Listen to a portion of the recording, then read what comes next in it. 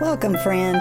I'm Melinda Burnett, and this is How I Read It, where I take a scripture passage and make a few comments, draw a few conclusions, and cultivate my faith journey with some prayerful reflection and action.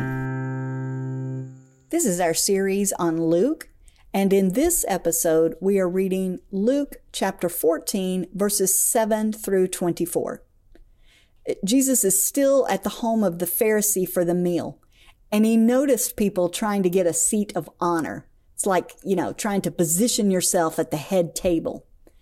So Jesus said, when you're invited somewhere, choose the lowest place and the host may move you up.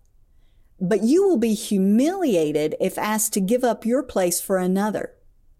He then said, if you exalt yourself, you will be humbled.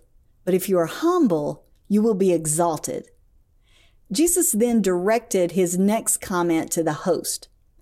He said to him, when you give a dinner, don't invite your friends and rich people who can repay you.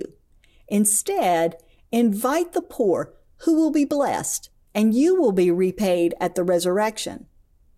Then he told a parable of a man who prepared a great banquet and sent his servant to tell all who had been invited when it was time to come.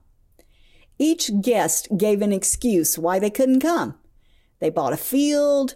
They were recently married. When the servant told the master, he was angry. Then he instructed him to bring in the blind, the lame, and the poor. When there was still room, the master said, go out everywhere and bring people in so the banquet is full.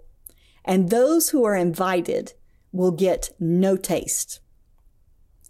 Jesus provides revelation and relationship. Those who follow him are led on a path of joy, love, and humility. Jesus is a humble king who rules over a humble kingdom filled with the unlikely and undeserving. God's kingdom welcomes those the world overlooks.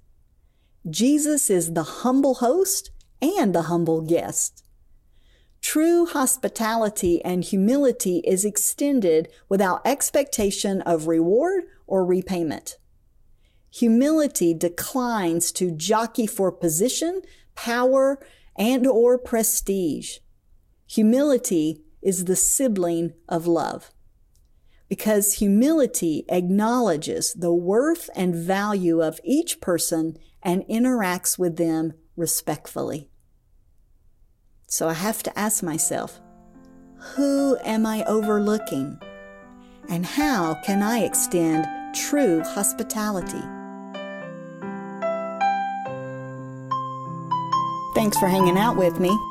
This is How I Read It. Music composed and performed by Janet Burleson Wiseman.